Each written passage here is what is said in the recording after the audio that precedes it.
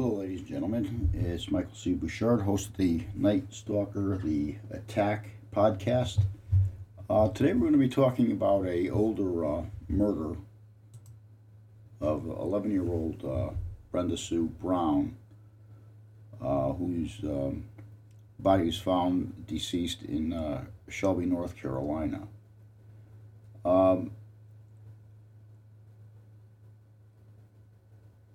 Brenda had been abducted, and obviously, like usual, there was a search. Her body was found by rescue workers in a wooded area near Shelby in North Carolina. There were no leads and insufficient evidence to make an arrest. The murder case became a cold case. The case remained cold until a series of newspaper articles 40 years later brought forth new evidence in and about, let me see, would have been 2006 by the estimate. After a morning argument over a powder puff compact with her younger sister, Brenda Sue was asked to walk her 6-year-old sister, Patricia, 2 blocks to a Head Start class. This was the last time Brenda was seen alive. At 10:15 a.m., Brenda's mother, Gladys Brown, began to door-to-door search. She drove through her neighborhood asking neighbors and passing motorists they had seen her daughter. An hour later, a search team was formed by members of the Shelby Rescue Squad.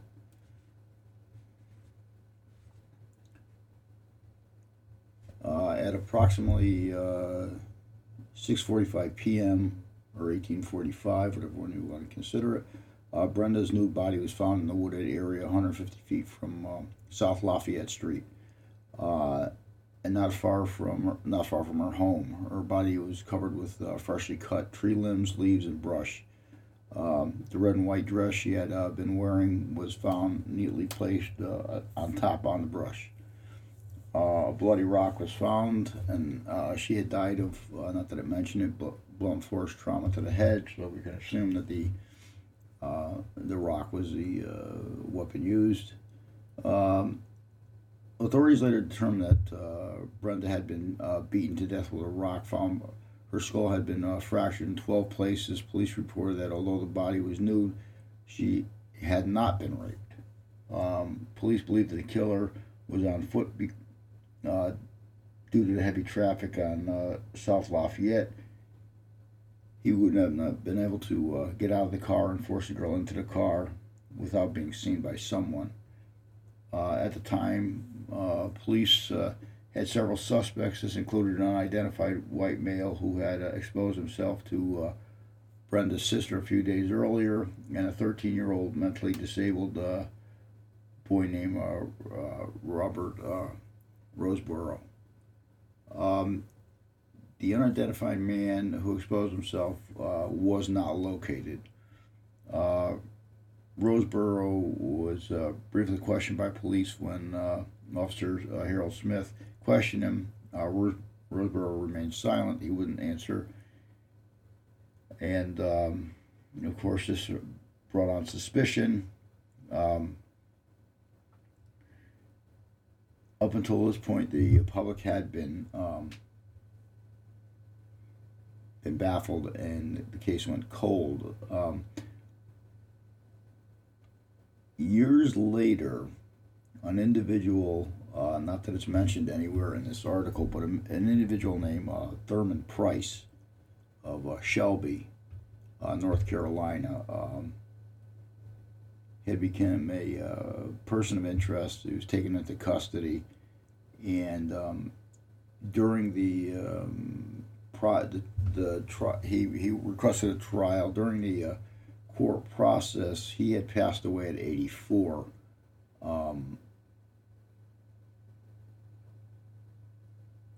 Of cancer.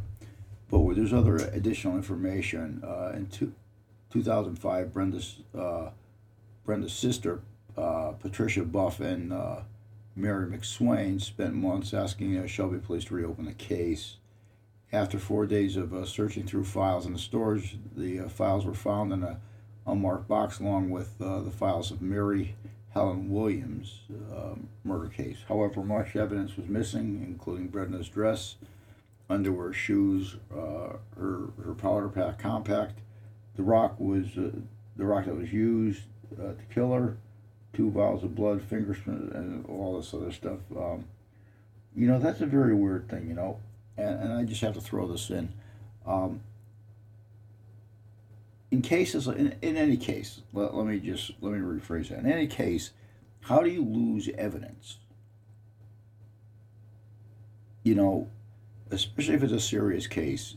Serious cases always dandelight root into other cases, and how do you just lose information and evidence? And I'm going to give you one, for example, in Connecticut.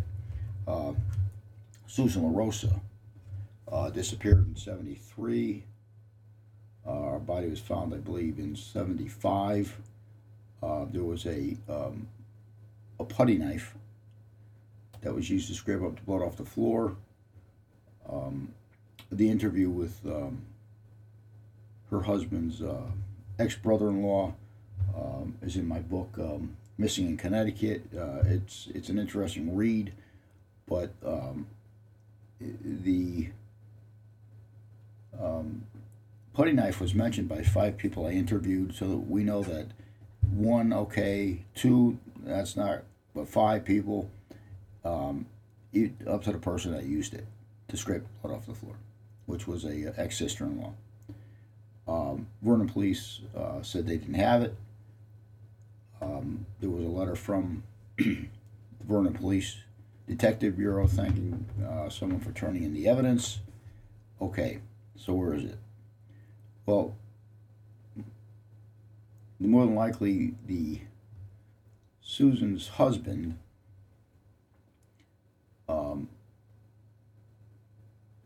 also failed to report his younger sister, Irene LaRosa, missing several years prior to that. So what's our common denominator? Robert LaRosa. But here again, evidence goes missing. I don't know how that's. Well, I don't know how that's possible. I'm just going to leave it at that. It says in the spring of 2006, a Shelby, North Carolina newspaper, the Shelby Star, ran a 13-part 40 series about Brenda's murder. Shortly, therefore, Lori Lair came forward with police and claimed that her grandfather, Earl Mickey Parker, had told her shortly before his death that it was a man named Thurman Price had killed Brenda. February of 2007, the Charlotte police arrested Thurman Price at the age of 79. As I told you, he had at the time he had been diagnosed with cancer. Price's home was located close to where Brenda's body was found. It's unclear whether Price lived there in July '66 or not. However, the interesting thing is, if you read the body, what was placed over the body was fresh yard clippings, which would have meant it had to be somebody from that area, because nobody's just going to bring fresh lawn clippings in the back of their car after they murder somebody. I'm just saying. So he was released from jail on February 16, 2000 on a $50,000 bond. The indictment indicated that Earl Mickey Parker had described in detail how Brenda Sue was killed, and according to authorities, his confession to his grandfather was consistent with the evidence found at the crime scene in July of '66. According to court records, Lori Law called the family of Brenda on April 3rd of '06 and told Brenda's sister that the killer was named Thurman Price, but did not mention her grandfather's involvement. May 10th of 2007, Earl McParker's body was exhumed for consent in the cemetery, basically looking for fingerprints, not that there's going to be any, DNA testing, and apparently, obviously, that's the DNA did not come back to him, so we can exclude Parker out of the case. In 55, Parker, 26, and Price, 25, had been indicted together for the rape of Shelley Morris, a 12-year-old girl in Patterson Spring, North Carolina. In 55, the men pleaded guilty to assault to commit rape, according to the court. Parker and Price were both each given a 3 to 5 year suspended prison sentence, orders to keep a job, not to drink, and to pay court costs of $240. You know, another thing, let me segue for a second here. Why do we have suspended sentences? Why do we even call them suspended sentences? Let's just say we're not doing anything about it. You know, either going to jail or you're not. This suspended bullshit, it's just, you know, it's just a lot's time for criminals to do criminal things. Okay, I'll get off that segue. On February 9th, 2010, a Cleveland judge ruled that McGarry Parker's deathbed confession and Lally's testimony would be admitted as evidence to the trial. Lorelei all testified at the hearing that in 2002, her grandfather, Earl Mickey Parker, told her on his deathbed that he and Thurman Price killed Brenda Sue. Okay, well, there you go. So, one ratting out the other, even when he's dying. Truman Price maintained his innocence until his death on August 4th, 2012, while trial still waiting. You know, it just gets me that people will do such heinous things. I mean, if you're an adult man and you find a female, a young female, physically attractive, you got a problem. Not only do you have a problem, you're going to be a problem. So that's all I'm going to say about that. But you get where I'm going with this?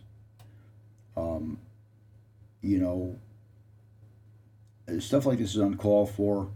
You know, it steals a life away from the young.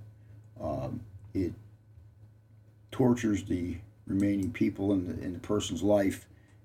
And, you know, people that do this, they walk around like nothing. Well, the only one thing I have to say is, you know what, with your last breath, the next thing you're going to see, you're going to have to atone for. There's no way around. There's no way to lie around him. You know what? And if you think it's hot in the summer in North Carolina, I hear the Fiery Lake's not a place to be neither. Until then, I am Michael C. Bouchard, host of the Night Stalker podcast. This is episode 11, and this is the Susan Brown murder case, which occurred in 1966.